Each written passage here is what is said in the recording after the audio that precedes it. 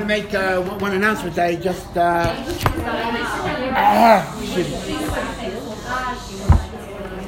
hello. Okay, thank you.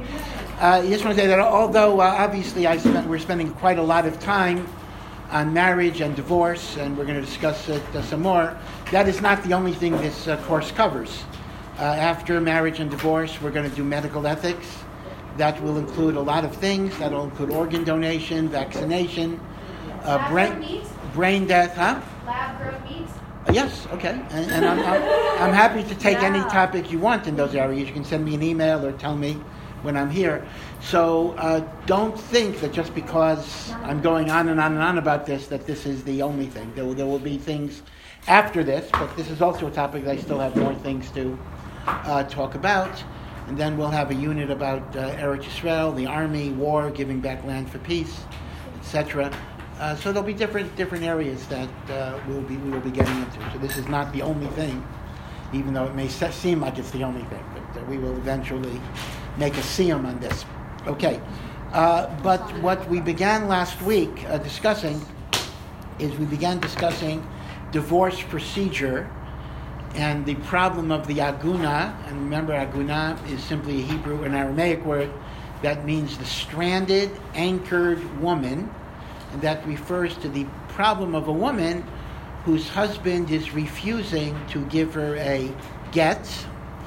Now, in the United States or other countries, maybe she has gotten a civil divorce.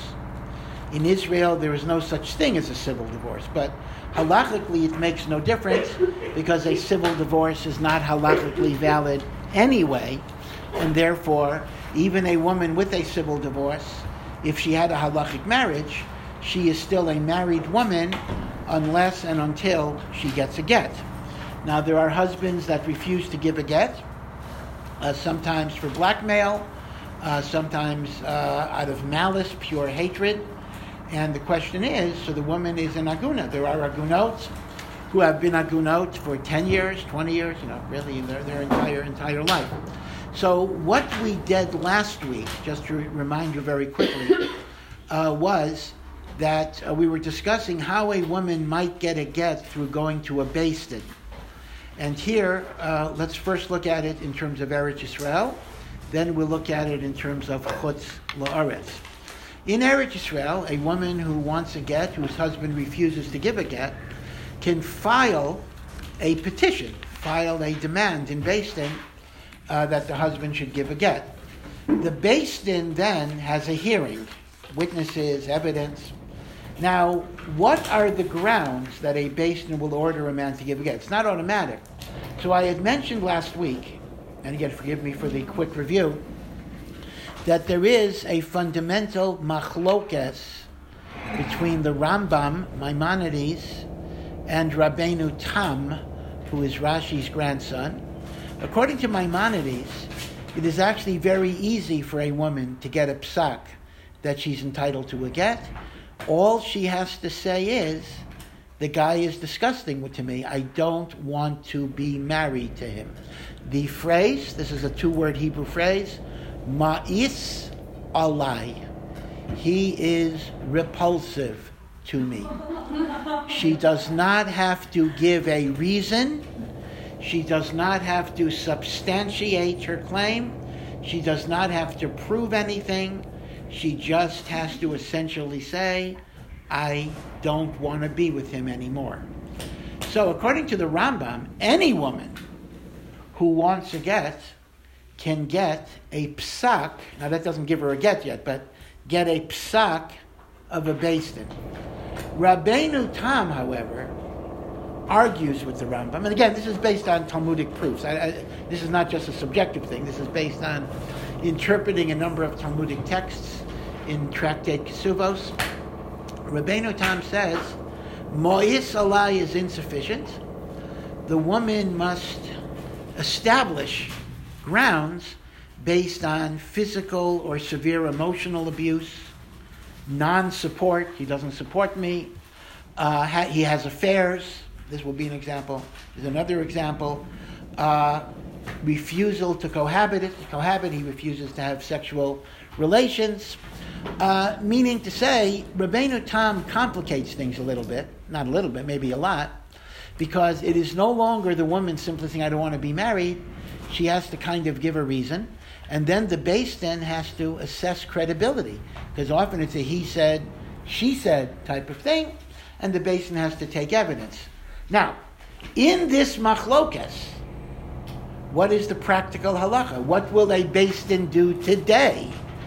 So the bad news is that the Beis Dins today do not follow Maimonides' view, and they follow Rabbeinu Tam's opinion. That's virtually universal in Beis Dins today, and therefore they will require that the women have credible evidence. Now, it doesn't mean she has to have eyewitnesses for a lot of things. Obviously, if she claims things that happen in the privacy of the home, she's not going to have witnesses, but she has to have some credible substantiation of things like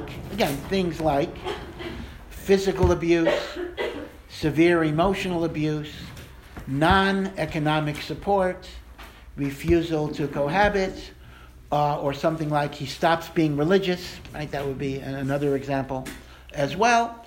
And only if she could show things like that, I'm not giving you the whole list because the list could be very, very big, then a Beis Din will give an order directing the man to give a get. So the first step in the process is she opens a tik. Tik is the Hebrew word for file. The Beis Din holds a hearing, and she either gets an order directing the husband, or she doesn't get an order. If she doesn't get an order, then she actually is an aguna. Then there's nothing that can be done at that point. I'll discuss some other things. If she gets an order, so then good things can happen. Now remember, the order does not make her divorced. The psak of a Beis Din doesn't say you are divorced. The psak of a Beis Din orders the husband to give a get. What if he refuses? So in the state of Israel, there are a lot of things that can be done once the husband has an order. Because in the state of Israel, the order of a Beit Din to give a get is a judgment of a legal court of the state of Israel. And as a result, it can be enforced by fines, by suspension of his driver's license, by garnishment of his wages, withholding of his wages, and even by going to jail. In the state of Israel, a man who is ordered to give a get, who refuses to give a get, can go to jail. And there may be other things, that's the ultimate thing. But before that, there are intermediate sanctions, like lose his driver's license, forfeit his wages, have his passport taken away. But ultimately, there can be imprisonment. And that imprisonment does not have a maximum sentence. He can stay in prison for 30 years. I mean, he can get out at any moment. All he has to do is give a get. But he can languish in prison. Now, this sounds good, but the problem is this. A lot of the agunot in Israel are because their husbands are already in jail. They're criminals. They're serving life sentences. Now, the maximum punishment that the state of Israel allows is imprisonment. So what do you do to a guy who's serving a life sentence for murder? Now, let me point out, the state of Israel maximum is less than the halachic maximum. Halacha would allow even more. Halacha would allow beating. Halacha would allow putting a gun to the guy's head and saying, give a get or else. This is the famous principle that says, kofin oso. We can force the man, even by threat of death, ad sheyomar, until he says, rotzeh ani, I'm willing to give a get. Okay? So in the state of Israel, legally, the maximum punishment is jail. Halachically, the maximum punishment could be literally physical beating and the like. Now, the point is, though, this works only in the state of Israel, because the state of Israel is the only country in the world that can legally punish a man for refusing to give a get. Now, if we transpose the same scenario in America, a woman wants a get, it starts the same way. She files a request with a Beis Din in America. The Beis Din in America will hold a hearing, and the Beis Din in America may order the husband to give a get, or may not. If they don't order it, then she's in trouble, but if they order it. But in America, here's where they diverge. Let's say a Beis Din orders a man to give a get in America, or any other country besides Israel, and the man just doesn't listen. What happens at that point? In Israel, the woman can get his passport suspended, his driver's license revoked, or even get him sent to jail.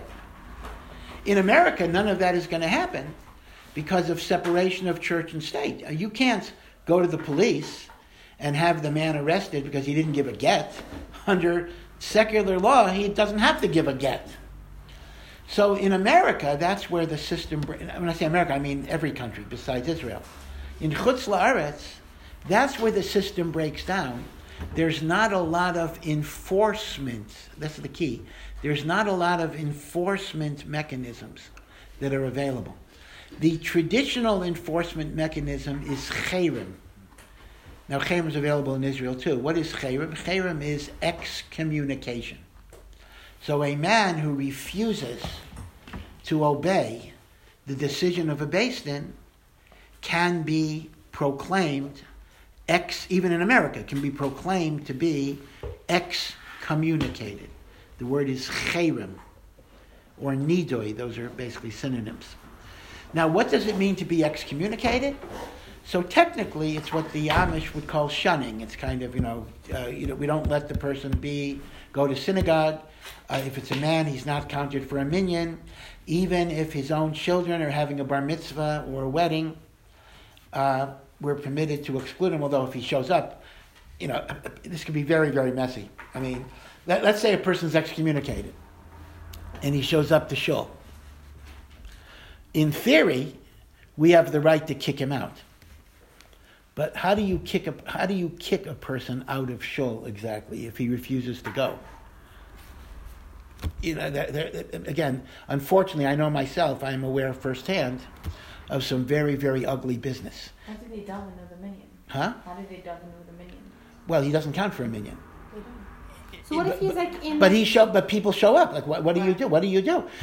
Or let's say his son they're making a bar mitzvah for his son, right? So he shows up in shul. So the rabbi says, "Get out." First of all, most rabbis you're not going to say get out because we're too polite. But theoretically, the rabbi is supposed to say get out. What if he says no? What's the next step? I mean, cherem is a very funny type of business because on one hand, the cherem is a serious thing.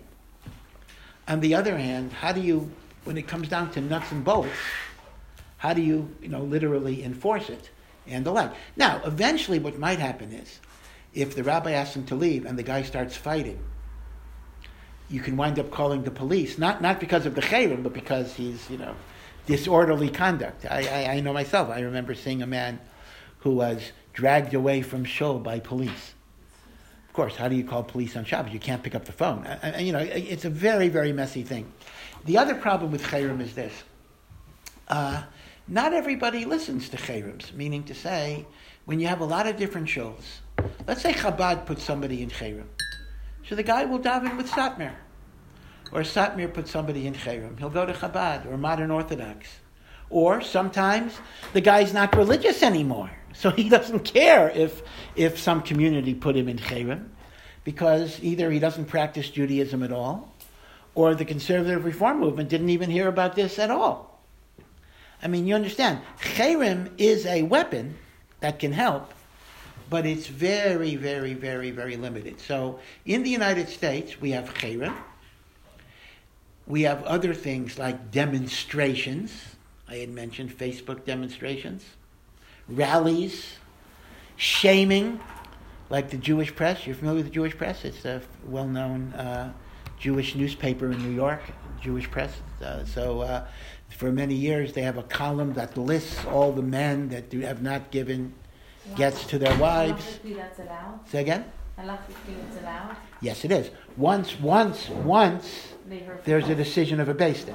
Okay. Until the decision of a beis din, that's not proper. And I think I had mentioned before, there is an organization called ORA. ORA is Organization for the Resolution of Agunot. ORA. It's also a pun, because Ora also means light. It gives light to women in darkness. And one of the techniques ORA uses is they have these rallies and these demonstrations. But the big problem with ORA, ORA has been, Baruch Hashem, has been successful. It's helped like 300 women over 10 years, that's very, very good.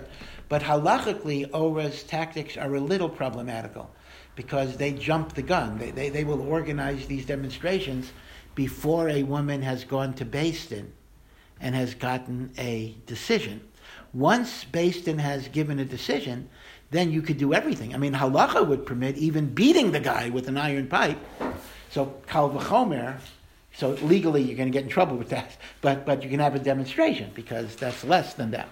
Now, I did mention to you, I think, that psychologically demonstrations are not always effective because sometimes that makes men more stubborn and recalcitrant. Sometimes it's better to flatter them instead of embarrassing them. But be it as it may. The point I want you to see is this. In terms of starting with the beis din and getting a beis din psak, the process in Chutz La'aretz and Israel is the same. But where there's going to be a big, big difference is what happens once you get a psak. The woman gets a psak. Psak just means a decision. In Israel, once a woman gets a psak, there's a whole bunch of things that she can have the legal system do, which puts a lot of pressure on a man to give a get.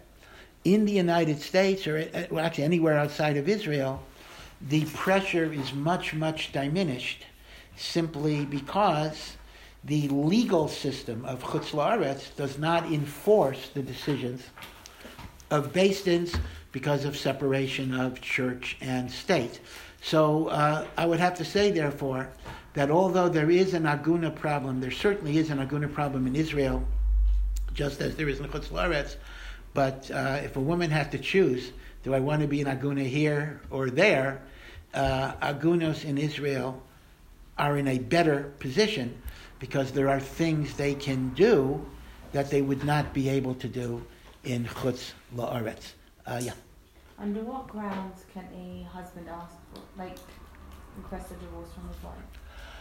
Oh, okay. So basically, you're correct. And now let me remind you, under the original Torah law, a husband could do it against her will. But after Rabbeinu Gershom's enactment, he basically needs the same type of grounds that she needs. And Rabbeinu Tam holds that as well. Yes, and that didn't change. That's correct. Would the Rambam say? So that's interesting. So according to the Rambam, the woman is in a better shape because the ability to say I don't like him is only the woman's right, not the man's right. So it's interesting. The Rambam actually introduces the idea that a woman has easier grounds to get a divorce than a man. That's exactly correct.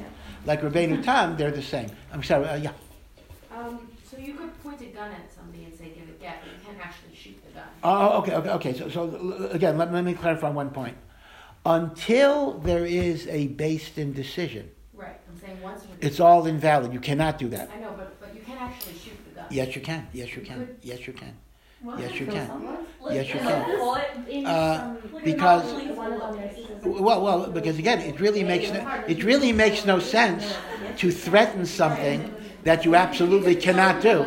So a threat can be backed up. Meaning to say, although I would say the following, I don't think you can shoot. See, the way it would work is the following. You have to do it in a way. In other words, you can take a pipe and beat him and keep on beating him till he says yes. And if it kills him, that's fine. Shoot him, I think, is a little different because shooting him is you're not giving him that chance. So it has to be more like a gradual process of killing him over time, where he would be able to do that. Now, But if the whole point is that you're doing that because it's not legally enforced in America, outside of Israel, beating someone is also illegal. No. I'm talking on two different levels here. Meaning, I was talking about what does halacha allow, and what does secular law allow. Now, you're raising a good question, which I didn't fully address, and that is, in a pure halachic system, once a woman has a psak based in that the husband must give her a get, we could beat him, we could threaten to kill him, etc. But that's not legal. That's not legal in America, and it's not legal in Israel either, because in Israel the maximum punishment is going to jail. So the question I think you're asking, which I didn't address yet, is, well, if something is not legal, but it's halachically allowed, are we halachically allowed to do it if we can do it without getting caught? In other words, this is a real situation. Let's say a woman has a psak that a beis din is chayav. Chayav means obligated. I'm sorry, not the beis din. That the husband is obligated to give a get. She has a psak from a totally kosher beis din. But the husband is either not religious or doesn't care or found another synagogue that takes him in. So she's stuck. She has a psak, but she doesn't have a get. So, let's say it's in New York. Can she hire mafia goons to beat him up? Right? Like the Godfather said, make him an offer he can't refuse. Now, legally, no. Legally, they could go to jail for assault and battery. Halachically, it's permitted. So the question is, if something is illegal, but it's halachically permitted, so and let's assume that I could take the chance that I could get away with it without getting caught, we'd wear a mask or whatever it would be. What does halacha say? So that's a fascinating question, actually. And this is a real life question, because this is an issue that goes on in America, where women will hire mafia or whatever it would be. So some opinions say that because of the halachic principle that the law of the land is the law, that Jews have to be law-abiding citizens. This is a halachic rule. Jews have to be law-abiding citizens of the country that they live in. That would actually mean, even though halacha permits this maximum force, we could not go beyond what is legal. So that would include demonstrations, that would include shaming and the like. Other opinions say, no. Other opinions say, hey, if halacha permits it and you can get away with it, go ahead and do it. Mm-hmm. So this is actually a live issue. In fact, let me tell you that, I think I mentioned this, there are actually several rabbis, Orthodox rabbis, who are sitting in jail because of attempted physical coercion. In fact, it's a very interesting story. And I knew the rabbi. I was actually on the basin with the rabbi years ago about something else. I mean, Baruch Hashem didn't involve beating up anybody. But what happened was, this was an FBI sting. What happened was that this rabbi was assembling beis dins and ordering men to give gittin. He was like the judge and the jury. And when the man didn't give the get, he hired people to give them electroshock and really all sorts of cattle prods, all sorts of things. So somehow one of the husbands that got beaten up complained to the FBI because it involved interstate. They crossed state lines, and the FBI did a sting operation. It's quite interesting. I mean, it's unfortunate ending in which a female FBI agent came to these rabbis. I don't even think she was Jewish, but she made believe she was Jewish, and she said that my husband hasn't given me a get, and I want to go to this beis din to get a get. I heard that you help women. And the beis din held a hearing. Somehow she made up a whole story. She got a psak that she's entitled to a get. And then she said, well, my husband refuses to give a get. So the husband was a male FBI agent. They weren't married. And when the husband gets in and they tie him down and they're about to give him electroshock. The rabbis are the ones physically doing it? I'm not sure if it was the rabbis or they hired somebody, but it was in front of the rabbis. The rabbis say, okay, we're now going to give you, 100 volts. And they tied the guy down, and they're about to do a cattle prod. And then, of course, the door breaks down, and you have like 150, because they were photographed. There were 150 FBI agents run in, and they stop it right in the nip of time. This is, this is called an FBI sting. And these rabbis were arrested, and they are presently in jail for assault and battery.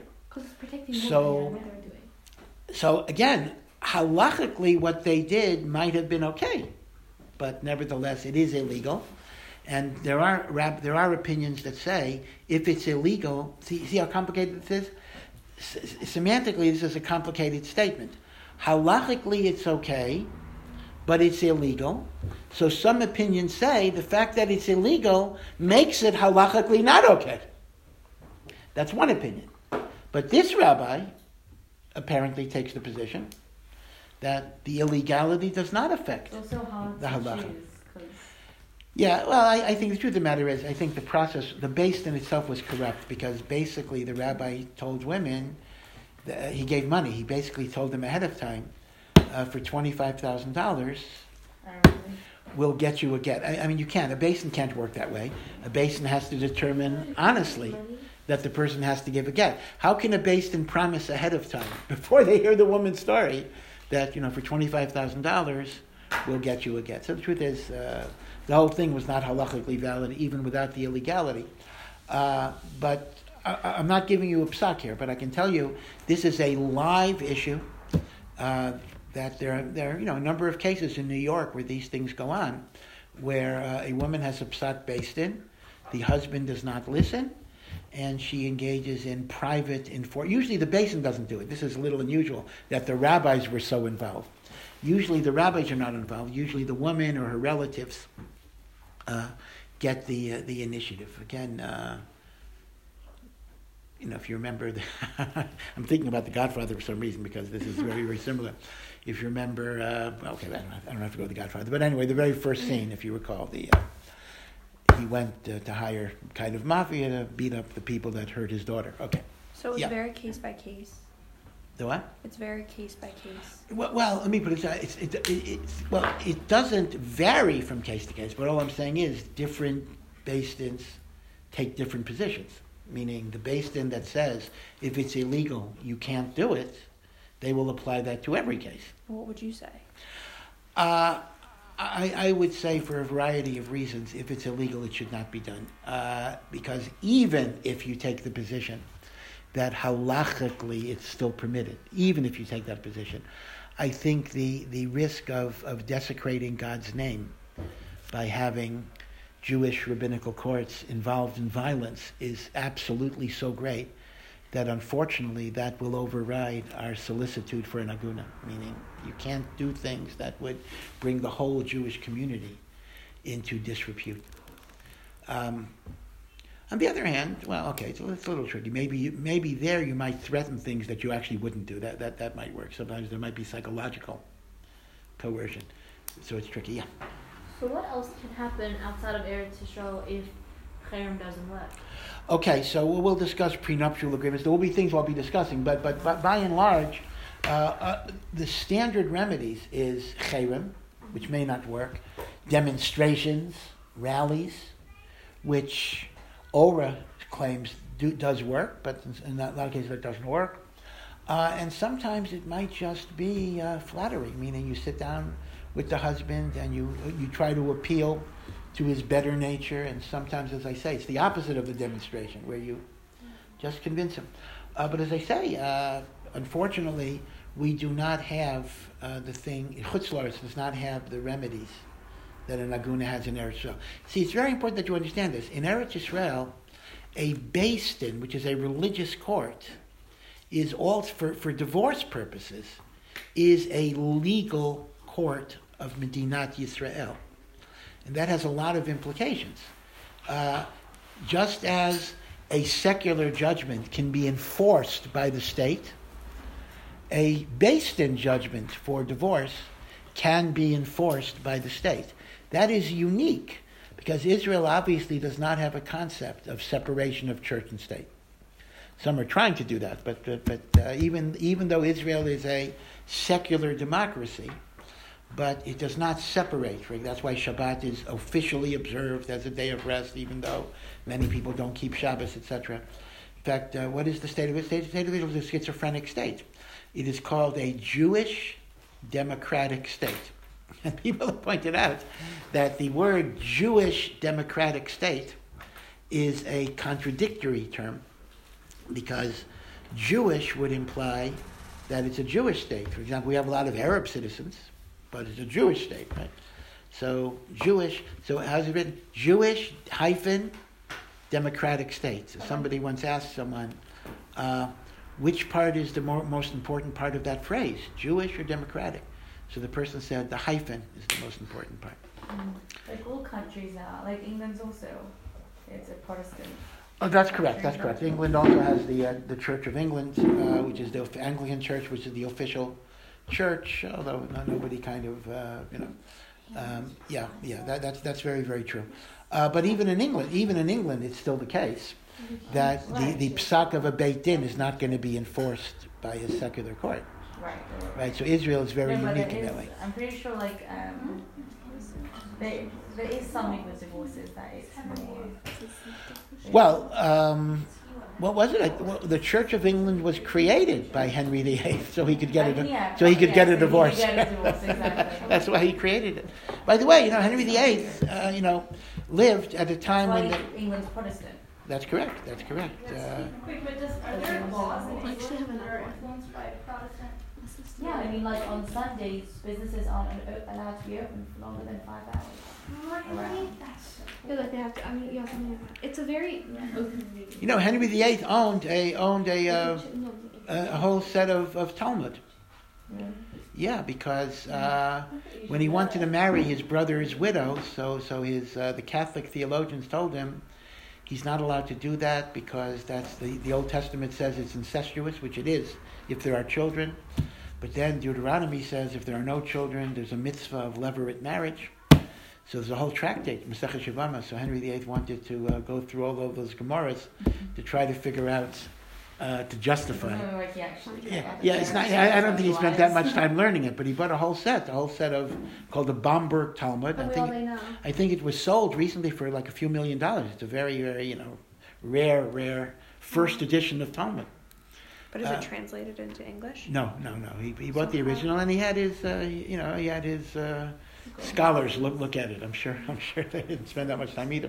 I remember a couple of months ago, sometime after I already got to Mayanot, that there was a news article about a man who had been sitting in jail for 19 years. Yep. Because his wife was an Agunah, and she finally said, like, the hell with it, I don't care anymore.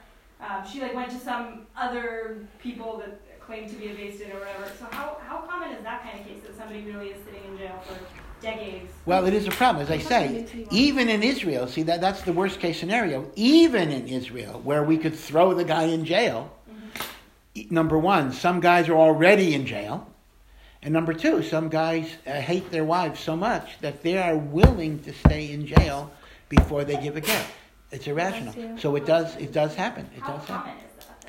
Well, it's not very common. I mean, the truth of the matter is, I do want to emphasize, Aguna is a serious problem. I don't at all take it lightly, but it is not huge in terms of numbers. I think the pro-Aguna activists, and there are activist organizations, greatly exaggerate the numbers. Now, again, the fact, even if it's only a few women, we have to help them and we have to deal with that. I don't mean to diminish the problem, but it is not an extremely common problem.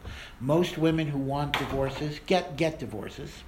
And although every rabbi knows of horror stories, and there are horror stories, but they are exceptions. They are not the norm. Most of them, divorce is hard by definition. It's never easy. But in terms of the process, most of it, at least the get, proceeds fairly smoothly. There may be issues about custody and property that are bitterly contested, but the get process itself will be relatively smooth. Yeah. Okay, I have 3 questions. Number 1, how does halacha allow all this force and coercion to give out a get if the whole thing needs to come from him out of his will? Okay, excellent question. And this is Maimonides' famous question. Maimonides says, hey, what's going on here?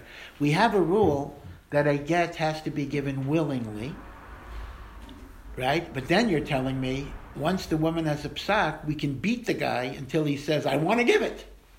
How could that be? That's not willingly. That's coercion. That's threat of violence. That's fear of death. So Maimonides offers a fascinating psychological explanation. He says, in the innermost recesses of every person's being is a desire to keep Hashem's law. You can call that the godly soul, the real me, so to speak. But sometimes the Yetzer Hara, or the animal soul, is so powerful that it prevents the expression of the person's true essence. So when I put a gun to his head, that takes away the desire of the animal soul to violate the Torah. So the yes that emerges, I'll give a get, is not a product of coercion. It is simply removing the Yetzer Hara not to listen to God. And that's the difference why you need a decision of a Beis Din. Because unless the Beis Din decides the woman is entitled to a get, then you're coercing him to give a get. Then it's no good. Then it is no good. If a woman hires mafia without having a psak Beis Din, the get is invalid.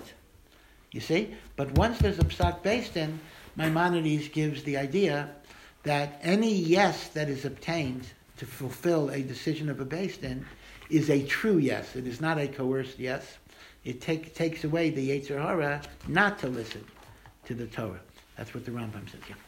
If we use this lesson from Rambam as the basis for the issue of intent, why do we not use his? Oh, okay. Yeah, we don't use it for the women's grounds of must. Right. Well, again, these are two different rules of Maimonides, and they are not logically dependent. And the problem basically is that nobody argues on the rule I just said, the intent, and on the intent, and Rabbeinu Tam does argue on the mois alai, the woman saying, right? So no one argues this. No, everyone agrees with the Rambam because again, the Talmud itself says once there's a psak Beis Din, we can use unlimited force. Maimonides is just giving the psychological explanation for what is an undisputed ruling of the Talmud. So as a result, whether you agree with the Rambam's reason or not, but the bottom line is still going to be there. I mean, kofin oso, right? The Rambam is trying to explain the reason of kofin oso ad sheyoma rotzani.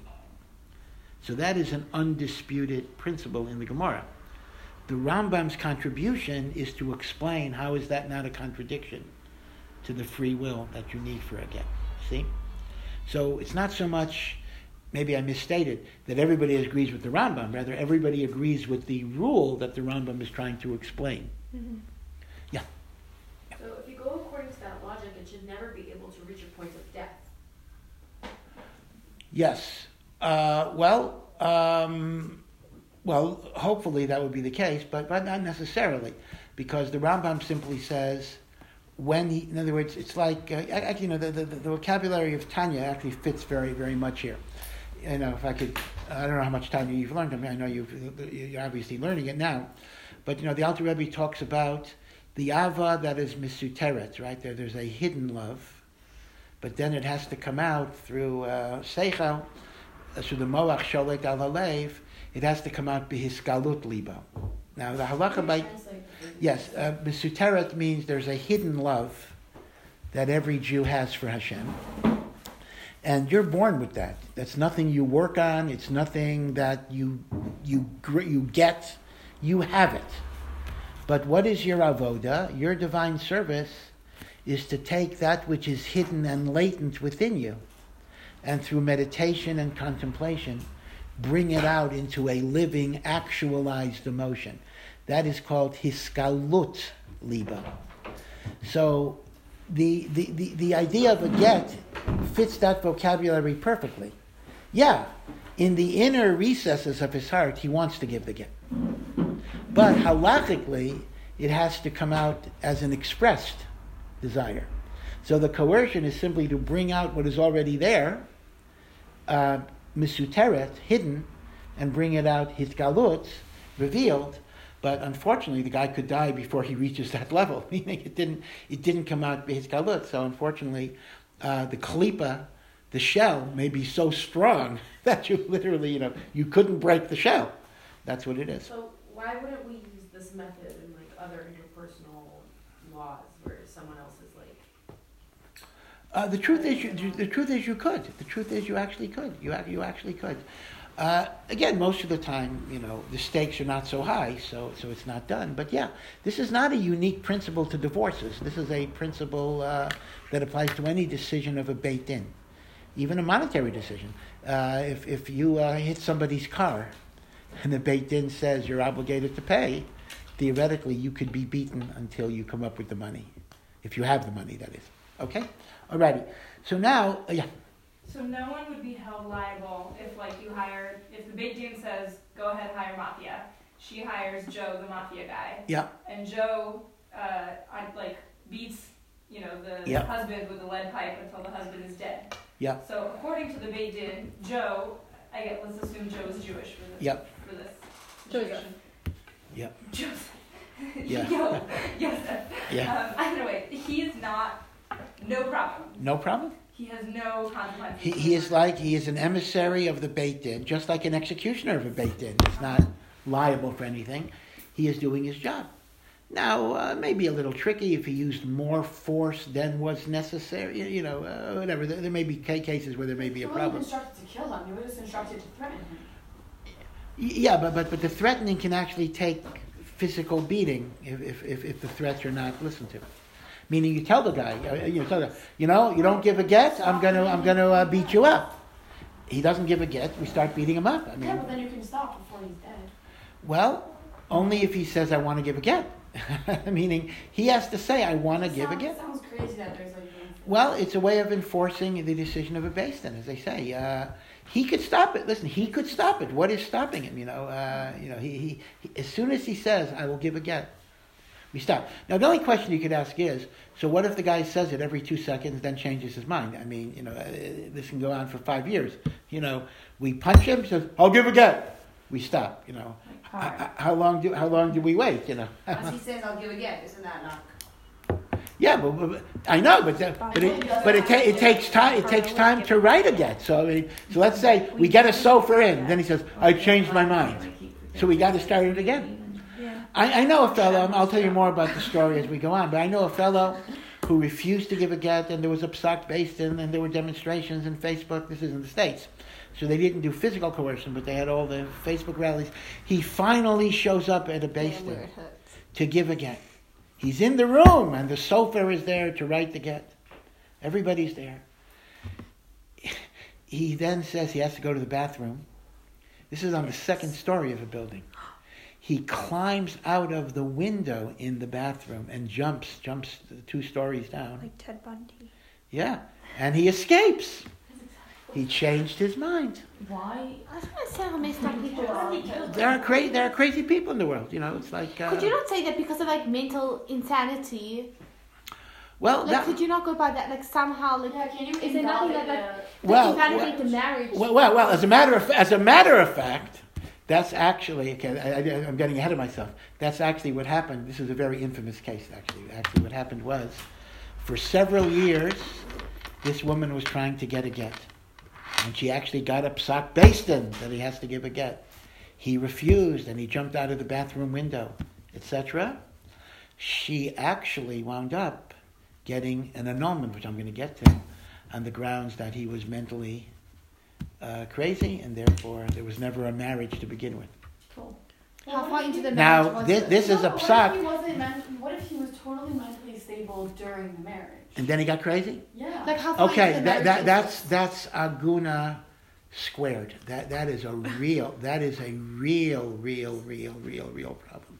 Because if somebody was mentally competent when there was a marriage. Well, because that's, no. In fact, let me give you a case. I'm sure when they got married. Yeah, I'm getting ahead of a lot. I'm getting ahead of a lot of things, but let me give you a case of another type of aguna. In other words, the aguna we've been talking about today and last week is the bad husband who doesn't want to give a get. Right? That's the aguna we've been talking about. Let me give you another aguna, and that is the incapacitated husband. And this is a real problem because even the state of Israel, there's nothing that can be done. This was a case that happened in Tzfat, around 3 years ago. 3 years ago. And what happened was, happened to be a non-religious couple, but that makes no difference because in Israel you still need a religious divorce, even if you're not dati. What happened was the husband was in an automobile accident, and he was in a coma for 7 years.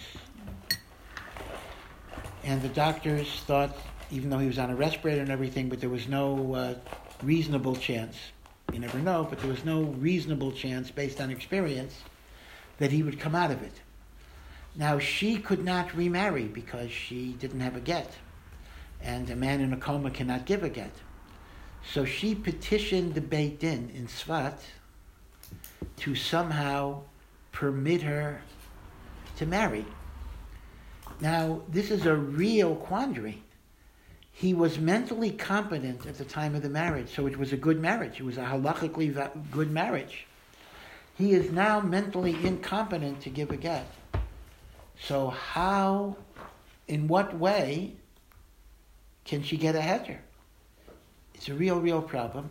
So here's what the Beis Din in Tzfat did. The Beis Din in Tzfat issued a psak that's a very controversial psak. They said the following. They said, a get does not have to be given by the husband. A get can be given by the husband's sholiach, agent. Right? For example, very simple case. If husband is in the U.S. and the woman is here, right? We talked about this. The husband can make a sholiach. On behalf. On behalf of the husband. Now, here the problem is, a husband could make a sholiach, but husband has to make a sholiach. Husband didn't make a sholiach here. So here's the Beis Din's jump. There is a principle in the Gemara that says that when something is a benefit to somebody, we can act on his behalf even without his knowledge because it's so beneficial to him that we can assume that if he would be aware, he would want us to do it. Now let me give you examples where that applies in non-controversial areas. The example the Gemara says is the following. Let's say I'm walking in the street and I find $1,000. Now I'm allowed to keep that money for myself if I want, because there's no identification. But let's say I want to pick it up for you. I pick it up on your behalf. Now you didn't make me a shaliach. You didn't tell me, please pick up that money for me. But since the assumption is most people are very happy to get possession of $1,000, I can make myself the agent for you even without your knowledge, because the assumption would be you would certainly have agreed. The Hebrew for this principle, this is a principle in the Talmud, Zachin liadam, Zachin. We confer a benefit on a person, shelo b'fanav, not in his presence, which actually means without his express authorization. Zachin liadam, shelo b'fanav. Another example, which I think Chabad may do sometimes, it's a little controversial, is chametz. Right, we know that the rabbi sells your chametz before Pesach, so you shouldn't don't chametz. Now let's say I have a person who comes to me every year to sell chametz, but this year they forgot. They went on vacation 3 weeks before Pesach, and they forgot to contact me. So according to some opinions, I can sell their chametz even without them authorizing me, because I know from past experience that this is something, unless we had a fight or something, this is something they would want me to do. In other words, this is creating agency, shlichut, agency, without express appointments of the agent. Normally, shlichut is you appoint somebody. This is what you might call presumptive agency. Zachin liyadav. Now that is a principle in the Gemara. This Beis Din didn't invent that principle. But what the Beis Din did do, and this is very new, is they said that since we can assume that the husband wouldn't want his wife to suffer indefinitely by him languishing in a coma. And if he could, let's say he could be awoken for 1 minute. That's the hypothetical. If we had 1 minute of consciousness, and then he knew he was going to go back into the coma, and we would ask him, would you make us a shaliach to write a get to your wife? He would say yes. That's the Beis Din is assuming. Therefore, we can assume that the get is for his benefit, and we could be his shaliach. We'll write the get with his name in it. We'll write the get as his agents based on the principle of Zachin Liadam Shalo B'fanav, that he would want this, and the reason he would want this is because he wouldn't want his wife to suffer. So what the Beis Din said is, if medically the consensus is, now you never know, people do come out of comas, even many, many years, but if the medical consensus is he is not going to come out of the coma, the Beis Din constituted themselves as his shaliach to write the get, and they did so. Now, I have to point out, this is an extraordinarily controversial halachic decision, and most of the rabbis in Israel that opined on this decision disagreed with it. They said that for get, a shaliach has to be appointed by the husband, and you can't work with some supposition, this is what the husband would have wanted. So if the husband would have appointed a shaliach, that would be something very different. In fact, some religious people, when they go to the hospital for an operation, they appoint a shaliach to give a get if they're unconscious, so they won't come out of it. They actually have somebody that they appoint. That was not the case here. The husband didn't expect to be in the accident, and there was no shaliach. Okay, so I think I'm answering this. Someone asked the question, what happens if the husband is incapacitated? So you have this decision, but according to most rabbis, there really is nothing you can do. So this is a real controversial and interesting psak. Just to show you how controversial it is, normally when a Beit Din issues a psak about a divorce, the typical psak is around 1 or 2 pages long. It's a very relatively short. This was a 95-page psak, which is, for a psak of a Beis Din, that is like a huge book. No psak is 95 pages in Israel. But they understood this was such a controversial decision, they needed to bolster it with all sorts of sources and the like. So they tried to make the strongest case that they could make, but it's a real controversial psak. Now, let me point out how these things get misused. The Beit Din made a very important observation. They said, our psak that the Beit Din can make themselves a shaliach is only about an incapacitated husband. It is not a solution for an unwilling husband. In other words, if the husband is competent and says, I don't want to give a get, we cannot say to him, since it's good for you to give a get, we'll be your shaliach. In other words, you understand the difference. In the case of the incapacitated husband, we could argue if he would be awake, he would tell us to do this anyway. But if the husband is awake and says, I don't want you to do it, you can't do it. So they wrote beferish, they explicitly wrote, do not apply this decision to the recalcitrant guy. It only applies to the incapacitated guy. But life has slippery slopes. A later Beis Din that was not as learned actually used this to write a get when the husband said no. And that's totally, even like the Beis Din of Tzfat, that is incorrect and is absolutely incorrect. Yeah. So in this case of the Tzfat guy who was in a coma, it was for his emotional benefit that they established the ruling? That was the argument. Well, of course, it can't really be an emotional benefit because he's in a coma. So there's no emotional, but the concept is, what would he have wanted us to do if he would be aware? And if it's clear to us that he would have wanted us to give his wife a get, then that makes it a benefit then. Benefit means what he really would have wanted us to do. They're defining benefit to mean that which he really would have wanted. Yeah, I'm sorry, you think? Does this apply also to like a wife and to husband? Okay, so when a wife, God forbid, is in a coma, that's a much easier situation. Let me explain why. Remember, under Torah law, a man can have 2 wives anyway. And it's only the ban of Rabbeinu Gershom that says he cannot marry another wife. So the ban of Rabbeinu Gershom can be taken off when the woman is unable to accept the get. So essentially, the man can get a heter. He still has to support his wife and pay her medical expenses. He can't cut her off. But he would actually be given a heter, if he wants to marry another wife. He doesn't need to give a get.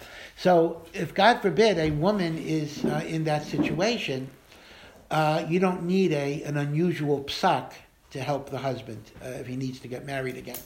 But when the man is incapacitated, that's a very, very severe problem. So again, I think it's important that you know the psak of the basin of Tzvat, but you also need to know that this was a chash of a basin. This was not an insignificant basin. The 3 rabbis were very learned, but their decision was not accepted by most of the rabbinate in Israel. Now again, in terms of this particular woman, she doesn't care. She's not religious. So if she has a psak of any beis din in Israel, she's allowed to go ahead and get married. In other words, she doesn't have to worry about the fact that all the other rabbis think it's not permitted, because she has a legal decision in her favor. But there are complications. Let me explain the complications. Let's say the woman gets married because of this psak. Now, the beis din made themselves a shaliach. And she gets married to another guy, and she has children from husband number 2. 20 years later, those children want to remarry. Now, there are going to be beis dins in Israel that say those children are mamzers, because if they did not recognize the divorce that the beis din did, then her second marriage is adultery, and the children that she has from the second marriage are mamzerim, right? So it's very, very messy. Beis dins that accept what the beis din of Tzfat did would say the kids are not mamzer, but beis dins that didn't accept what the beis din of Tzfat did would say the kids are mamzer. So even if the woman herself doesn't care because she's not religious, there may be all sorts of repercussions for children that she'll have, if she has them, from the second marriage. I don't recall how old she was, if having children is a possibility or not, but that's part of how complex it is. Because you see the problem. The problem is, in Israel, every beit din is a world unto itself. So one beit din can refuse to accept what another beit din did, and therefore it creates all sorts of complications regarding the status of future generations. Now, there is in Israel what you might call a supreme beit din, which is called Beit Din Ha'elyon. It is just like Israel has a secular Supreme Court. Israel has a supreme rabbinic court. It's called Beit Din Ha'elyon. But for various reasons, they don't decide a lot of things. A lot of things are literally left to local Batei Din to decide. And one Beit Din does not have to listen to another Beit Din. So these things could be a real mess, yeah. I mean, aren't these not to be insensitive to, like, obviously there are really horrible situations, but, like, aren't the halachot essentially coming, like, to like, when you get married to somebody, you're supposed to, like, the whole thing that, like, secular people say about, like, in sickness and in health. Yep. Isn't that essentially what this is? Like, if you decided to marry this person, nobody wants to be in one of these situations, but, like, when you marry a person, you don't know if they're going to, like... Well, listen, I do understand, and what you're saying is fundamentally correct. On the other hand, not everyone properly lives on that level. And you're right. I would never say that to someone in that situation. I understand that in these cases it's like a horrible thing. Yeah. But it's not. Yeah, I mean, listen. I know others. Yeah, I know other situations. I know of a woman who became totally paralyzed in epidural after childbirth. Mm-hmm. Can't move at all, and her husband has stayed with her for 20, 30 years. And, this is what it is. Baruch Hashem, her mind is good and she's able to communicate, but she cannot do anything in the house at all. And he does 100% of what needs to be done, and he does so with happiness and joy, and it's a real, both of them are tzaddikim. She's a great tzaddikas who takes this awful disability with a lot of simcha. She lives her life with simcha, and he's a great tzaddik with all of the hardship. So that's of course how a Jew should strive to live, but not everybody is there. Not everybody can live that way.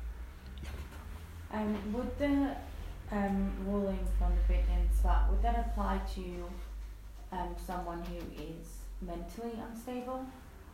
Be like, they won't give a get because they just. So here is the thing. Because they became mentally unstable. Yeah, you're 100% correct. It seems to me that anybody in a coma is also mentally unstable. Plus more. So if you're applying that to a coma, I think it could apply to all cases of severe mental instability. Now, again, the psak is controversial and not accepted, but if you accept that psak, I think it would apply. What if you do someone who has amnesia or something and forgets that he's even married to this person? Well, yeah. So this is where you would. I think this psak would apply to that situation. By the way, Rav Moshe Feinstein, his very first shuvah, written in the 1920s when he was a young rabbi in Russia, involved mental competency to give a get. This is the story that this goes back to the 1920s. There was a man who married a woman, and shortly after the marriage, he began to behave in very crazy ways. He considered himself Mashiach, and he said he reached the level of Adam Harishon before the sin of the Garden of Eden. So he stripped, he went naked, and he said, he has brought the world back to the perfect state before the sin of the Eitz Hadas, so there's no need for clothing. So the woman wanted a divorce, and her parents wanted a divorce, but the shaila would be, he's crazy. He's not competent to give a divorce. Now, Rav Moshe Feinstein did not go with the shaliach idea. He would not accept that. But here's what Rav Moshe Feinstein said. Rav Moshe Feinstein said that halachically the man is not crazy, because based on his delusional belief, he's actually rational. Rav Moshe Feinstein differentiated between a person that's totally nuts and a person who has a crazy belief about himself, but if it's true, he's behaving logically based on that belief. So Rav Moshe Feinstein says if the man is willing to give a get, and he was willing to give a get, he is mentally competent, because if he thinks he's Mashiach, he could make the argument, although we don't think Mashiach goes naked either. So Rav Moshe permitted the get to be written. What do we do if we declare a man to be mentally incompetent to give a get? So at that point, most opinions would say the woman is stuck. Really? The Beis Din Tzvat would allow but in other cases, the woman's stuck? Most opinions would say the woman is stuck, absolutely. Unless she could show he was mentally incompetent at the time of the marriage. But what if he wasn't? She is stuck. That's a tragic situation. She is stuck. Because if... Then you can't even force the man. Can you show that? That's correct. That's correct. Can you show that someone was mentally unstable before the marriage, and therefore during the marriage is enough? Before the marriage? No, but I'm saying before the marriage something happened. During the marriage it was fine.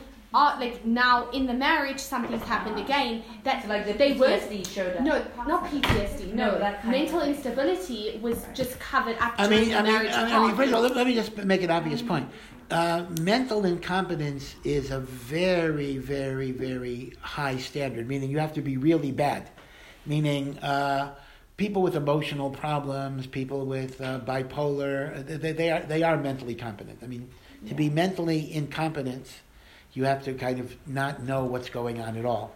So most people, even if they have severe psychological problems, are mentally competent, and therefore we could force them to give a get through a beis din or whatever it is. I mean, I don't want you to think that everybody with psychological problems are halachically mentally incompetent. Mentally incompetent is a very, very extreme type of level. A coma would be an example, and that's why the beis din of Tzfat had to create this new idea of being a shaliach, which is very controversial. Yeah? I'm just having, I don't like the whole concept where, if a woman is in the place where she's kind of stuck, how you're able to go around and physically assault someone to the point of death and to do all these things. I feel like it should just be and obviously it's not, but that the way to get a get is just different. Why are there such extreme levels that you can go through? Wouldn't it just make more sense for the process to get it to just be so she's not relying on his cooperation too? It bothers me. In other words, just have the beis din declare. And I get, last time you said because it was between the two of them. Yeah. And I get that, but why are there so many halachic extremes that you can go through that are legal that are very, very extreme? Yeah. Why should there need to be this at all? Yeah. Well, bothers me. Again, this is discussed. I mean, some have suggested. Okay, let me go through it because again, there's a lot more stuff that I want to say about this, and I think some of the questions will be answered as we go through it. Okay, so let me mention some other vehicles of remedy that agunot have, women that are stuck. We talked about the beis din process. We talked about the difference in Israel and Chutz La'aretz. We talked about, this was a digression, the tzfat mahal approach for incapacitated husbands. Yeah. Sorry, just quickly that. Yeah. If it's abuse, the situation that you want to get, but sometimes people are too emotionally not able to make that decision when they're being abused. Would somebody else be able to take their place and petition for? Well, they can, but only if the woman authorized them to do it. Meaning, you cannot just put yourself in the woman's place. Okay. The woman could ask you to represent her. In fact, that's what a lawyer is basically. But even if it's not a lawyer, but a woman, because I'm not in a position to present my case. But the woman has to make a shaliach. You can't just get a get for a woman that she didn't directly request. Yeah. So women are not usually valid witnesses in a court proceeding. In the case where she's trying to substantiate whatever allegations, affair, physical abuse, whatever, is she a valid witness? Yeah, so that's a very good point. Here, the Batei Din understand that it might be very rare, if not impossible, for a woman to have halachically valid witnesses to things that happen in the bedroom or happen in the house, etc. So in this situation, the Batei Din are able to set aside the evidentiary standards, and they do allow women to be witnesses. They even allow children to be witnesses. Yeah, so they'll take non-Jewish neighbors. In other words, they will take all sorts of information. Police reports, even in America, from a social service agency. So, because you're 100% correct. What you're asking is, if you were to require the halachic rules of evidence, no woman would be able to prove anything at all. So we have to. So here the beis din has rishus to set aside the normal rules of procedure. Yeah. If we can use an agent on someone's behalf, that it should benefit them, as in that it should be what they would have wanted. Isn't that the same thing as Rambam saying deep down everyone wants to serve Hashem and follow Hashem's laws? Yeah, but the difference, well, ultimately it is, but the difference is that in the Rambam's case, you eventually have to have the person themselves saying, I want. Meaning you say, the Rambam did not say, see, look at the difference here. The Rambam did not say, if the guy doesn't want to give a get, we will give a get for him because that's what he really wants. The Rambam requires that ultimately he says, that's what I want. So Rambam isn't using that as a legal basis. He's just saying it's a fact of our That's correct. psyche. That's correct. But the Rambam still requires that what is in the depths of your inner being be expressed externally. Now the problem with the Beis Din of Tzfat was using the argument even though the person's in a coma and never actually expresses it. So it's going much further than the Rambam in that way. See, that's why it's more controversial. Yeah. Why is it so difficult in the Torah for this, for a woman to get a get that she can just be stuck? It just seems like it's so that's why I feel like it goes to that extreme, but it's still if a guy's in a coma, you're stuck, that you can't do anything. Well, again, it's interesting. I have two different perspectives. We heard from someone there that the other way around, marriage is in sickness and in health, and why should a person want to get out of something because someone's going to come around? So you see, there are different perspectives here. Some might say part of marriage is that it shouldn't be so easy to get out. After all, in the case of a coma, the guy didn't do anything bad, right? He's a good husband, right? So there are different ways of looking at it. And but all I'm saying is, first of all, again, one thing to keep in mind, the obvious point to keep in mind is these are not common cases. These are not everyday cases. In other words, we're discussing extreme situations that are problematical, but this is not the everyday bread and butter situations. Baruch Hashem, most marriages survive, although the divorce rate gets higher and higher, and marriages that have to terminate do get terminated without so many problems. So really, we're discussing a pretty small percentage of cases. It shouldn't be, this is the way it always is. Yeah. So what would you say if there's a woman, she's emotionally abused and she's husband doesn't take care of her and the community's already chayrim them and they've done everything but nothing has helped, what would you do? You're talking about outside of Israel? Yeah, that's exactly what. So it's a very hard situation. I mean, one route is the demonstration route, which. I mean, nothing like that happened. It's public, everybody knows.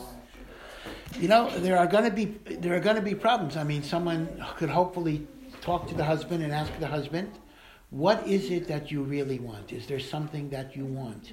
Are you asking for something? Sometimes, I hate to say this, sometimes you have to give in to blackmail, meaning to say a woman might have to decide, and maybe the community would help her, of course. If I pay you $100,000, will you give me a get? Now, I know that there's something repugnant in giving in to blackmail, but sometimes if at the end of the day, if the get is so important, she'll come up with the money, and it shouldn't be just her, meaning we should come up with the money. It should be something the community does. I will tell you one interesting story. This is from Toronto. Listen to this story. It's a little off color, so forgive me. A man refused to give a get to his wife, so all of the women of the community decided they would not go to the mikveh until he gave a get to his wife. So that means 200 women said they would not be with their husbands until he gave a get to his wife. The get was given within a week. Whoa. All the guys probably. Yeah, the guys, what happened was the 200 guys came and said, "Give the get," So there are these types of pressures that can sometimes work on an informal basis, right? So sometimes that might work, Yeah. In some cases, it's not going to work every case, but sometimes that might work, So there are different ways of doing it. Okay, let me mention some other things that can sometimes work as well. Again, I'm giving you a catalog of things. One is, we've discussed a lot of times, that you only need a get when a marriage is halachically valid.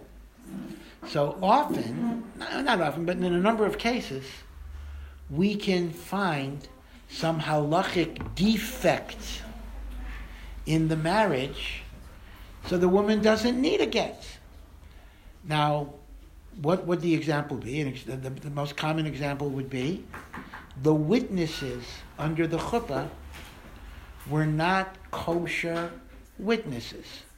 Now, to be a kosher, you need two. To be a kosher witness, you got to be two men. They have to be bar mitzvah. They cannot be related, even like cousins, to each other or to the chassan or the kala. No. So second cousins are okay. First, up to the first cousin, and most important, they must be halachically observant based on Orthodox understanding of halacha. Now, if a marriage took place, even with a chuppah, even with a chuppah, even with sheva brachas, even with a ksuva, in other words, they did everything ritualistically correct, but the witnesses were not halachically kosher, there's no marriage. Even though there's a chuppah, even though it was it looked like a religious wedding. If that's the case, then she doesn't need a get. She can marry without a get, because there was no halachic marriage. There was a civil marriage. Civil marriages can be terminated by civil divorces. Only halachic marriages need a get, and halachic marriages require kosher witnesses. Or, even if the witnesses are kosher, if it was a double ring ceremony, where, normally that wouldn't be in an Orthodox wedding, but let's assume the unusual case, the witnesses were Orthodox, but the ceremony was a double ring. Double ring meaning bride gives to groom, groom gives to bride. Halachically, at least that's a question. It may not be valid. And certainly if it was a civil marriage, justice of the peace, or whatever it is, it's also not halachically valid. So in some situations, we do have the scenario where we have to investigate the wedding to determine whether it was halachically valid. And that could help an aguna, because if the marriage is not halachically valid, you don't need to get. Now, I want to point out, this is a last resort. It is standard practice that even in a non-halachic marriage, we try to procure a get. Now, we don't simply say, oh, don't worry about it. Why? The reason is because some say that even a non-halachic marriage can become a halachic marriage if they live together as man and wife, similar to the idea of a common law marriage. So, lechatchila, that means in the first instance, we do try to procure a get. We don't automatically say, forget about it, the get. But if a woman cannot get a get, she can sometimes go to the Beit Din, and they will determine that the first marriage was not halachically valid. Now, this is tricky, because sometimes this may happen like 30 years later. In other words, it's not like, somebody wants to get after 30 years. We have to go back and figure out 30 years ago who were the witnesses on the marriage. That's not so easy to figure out. Yeah. So if a marriage is found invalid and therefore you don't need to get, is the woman considered a divorcee? No, she's not. So and she could marry a Kohen, actually. She could actually marry a Kohen. That's correct. Now, so that's one type of... She slept with a Jewish guy, that's what she can't? Yes. No, remember, I said a number of times that a woman who sleeps with a Jew can still marry a Kohen as long as she's not a divorcee. It is only with a non-Jew that she cannot marry a Kohen, right? So a Jewish woman whose marriage was invalidated retroactively is allowed to marry a Kohen because she did not get a get and she was with a Jew. Okay. Yeah. For the kosher witnesses, what's the deal with brothers-in-law? And two-part question: if they're brothers-in-law already, like he married his sister. Yeah. If they're brothers-in-law already at the wedding, and then what if they were totally unrelated individuals at the time of signing the ketubah, but then a year later this guy marries that guy's sister? Well, they are kosher when they're not related, and they are not kosher when they are related. So for the first wedding, they were kosher, and the second wedding, they wouldn't be kosher, right? Even though it's only by marriage that they're related? Even by marriage, yes. That's correct. That's correct. Because of the principle that husband and wife are treated as if they're like one person. So the rule is that the same way a brother cannot be a witness for a brother, so the husband of a sister cannot be a witness for her brother. So a Kohen can go to the burial of his parents-in-law? No. Okay. In other words, we only say this we say this only to be strict and not to be lenient. Meaning in the laws of testimony, we disqualify a witness based on marriage, but marriage will not give him the right to go to the cemetery if he's a Kohen. So does it retroactively annul the ketubah? No, it does not. No, because what happens later is only prospectively. It doesn't affect what was done before. So they were fine if they signed if they were the two witnesses. At the time they signed, they were not related. Is that what you're saying? Yeah. And they only became related by marriage a year later. Yeah, by their own marriage. So what they did a year before is not invalidated by a relationship that's created a year later. Yeah. Do the witnesses have to do anything at the wedding? No, they just have to watch. Now the rabbi will. Oh yeah. In fact, if you ever stand near a chuppah, you will basically see that the rabbi makes a lot of announcements. He speaks to the witnesses. He says to the witnesses, "You are the only witnesses to the exclusion of everybody else. You have to see the groom, the chassan, putting the ring on the bride's finger and saying the words that he says, 'Behold, you are betrothed to me.'" Typically, the rabbi shows them the ring and says, "In your opinion, is this worth a penny?" Because they have to certify that it's worth. That's always a little bit of a joke under the clip. Yeah, we think it's worth a penny, whatever it be. But basically, the witnesses just have to watch, and they do have to watch. So they have to be careful not to sneeze in the critical moment, because if they sneeze when the chassan is putting on the ring and their eyes shut momentarily, they may have to do it again. Yeah. So how come we learned that if a guy gives a girl a ring and there's more than two people around, then they consider married? Well, those two people were not even. They don't even. Yeah, the truth is not really, not really. There's a question because some say if you're doing it in front of witnesses, you intend them to be the witnesses. But generally speaking, if it's understood that it's a joke, it's not. But you're correct. It's not a good practice. This is what kids love to do. This when kids learn about you give a woman a penny and you marry her. So you have in co-ed high schools, yeshiva high schools. You always have like some 8th grader, giving a nickel to a girl in the class and saying, "Oh, all right, we don't," so we want them to take this seriously. So sometimes the rabbi will scare them. You're now married. Mm-hmm. You, the girl, you have to cover your hair, and you, the boy, you have to give her a get, and you can't marry a Kohen. But it's more of a way of scaring them. So it has to be.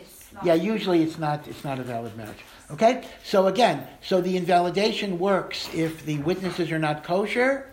It may work if it's a double ring ceremony, and it will work for civil marriages. And certainly if it's an intermarriage, it's not a marriage anyway. Intermarriage, this is obvious, but just to be sure everyone gets this. You understand that any marriage between a Jew and a non-Jew, not a convert, a non-Jew, is not valid. You don't need a get for marriage between Jew and non-Jew. The only consequence of that marriage is she cannot marry a Kohen because she had intercourse with a non-Jew. Okay? So what we'll talk about next week is another type of invalidation, not because of halachic irregularities, but because of fraud or deception. This is going to be a major one. Lahavdil, let me start with the Catholic Church as an analogy. The Catholic Church does not allow divorce.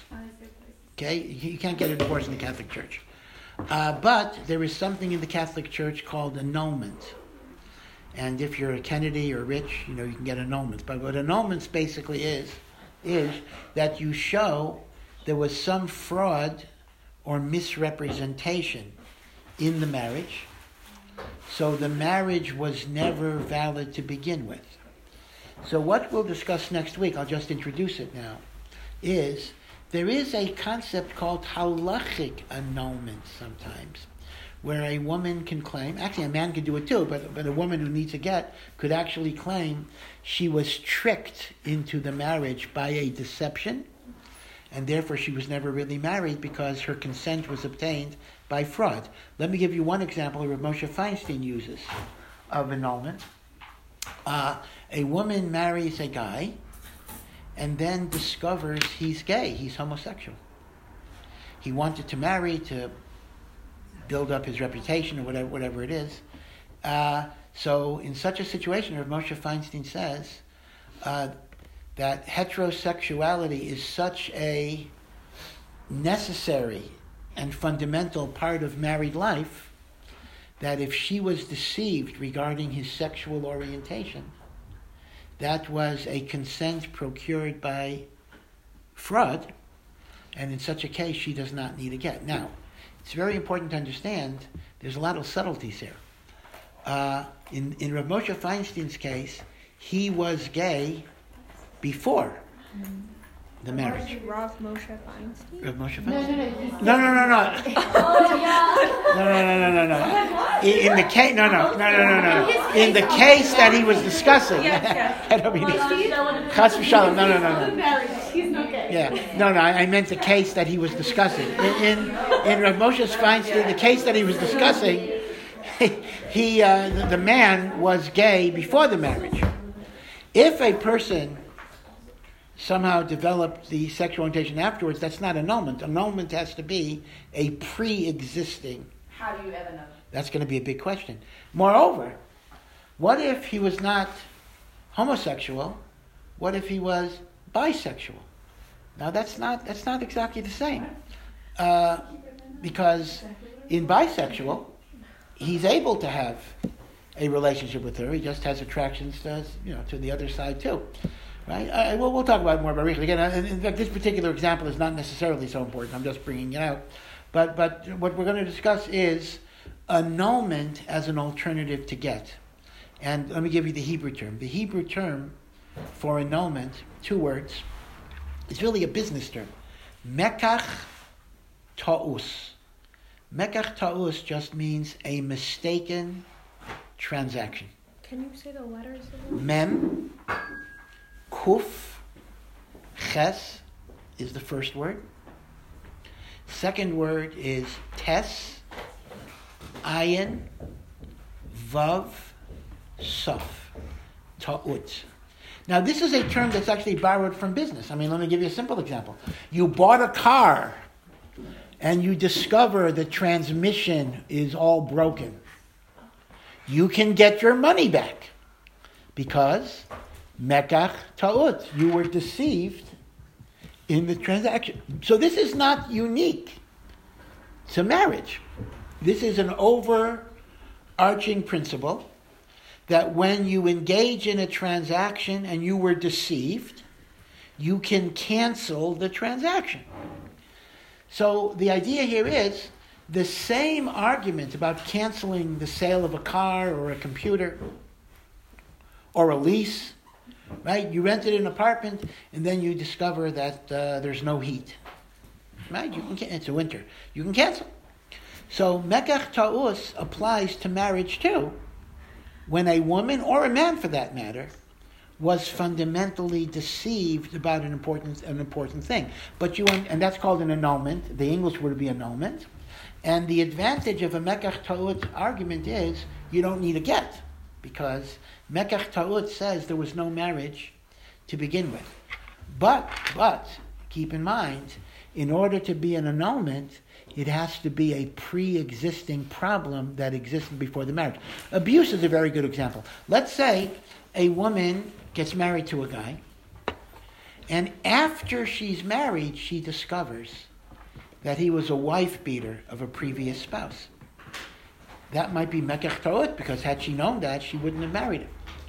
On the other hand, if he had no prior history of abuse, but started beating her now, that would be grounds for a get.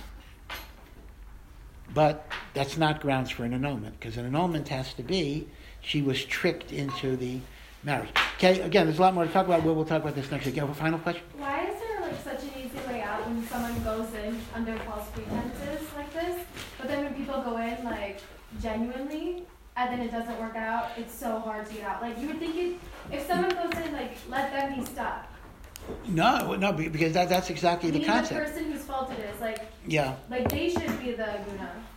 Well, the concept is that once you've agreed, there's a relationship that's created, and there are many, many detailed laws about how to terminate that relationship. It just seems backwards that Why? I'm not sure I follow your objection, because the difference would be, was somebody tricked into it, or did somebody agree and then things didn't work out? But the person who did the tricking, yeah, they're able to just get out of it. Meaning, they have no conflict. No, I didn't say they're able to get out of it. I said the victim. I didn't say the trickster gets out of it, meaning to say the by definition, but if the other side wants to get out, meaning the victimized party has the right to get out. They get off the hook. In the other way around, with an aguna, like she did nothing wrong and she's stuck, meaning like he goes in under bad circumstances. And yes, the victim is now freed, but also he's like. Well, okay, but that's almost inevitable. You can't have a situation definitionally where one party is married and the other party is not married. Meaning, once we're relieving the victimized party, so the victimizer gets out too. Well, I mean, there's no. Like he can't get married for 2 years or certain things. Oh, I see. In other words, is there any particular punishment? Well, listen. A believing Jew understands that all injustice gets punished by God, but there's no particular. So there's no like consequences. Punishment that we don't. There's no rule that says he's blacklisted. Now, of course, any woman who has common sense is going to, not go with this guy with a 10-foot pole or whatever it would be. But you'd be surprised. I'm constantly surprised at people who are real bums in marriages, and somehow they manage to get remarried very, very shortly after a divorce, and it's very, very amazing. Who on earth, is going to marry this guy? It's quite amazing. But okay. All righty. Take care.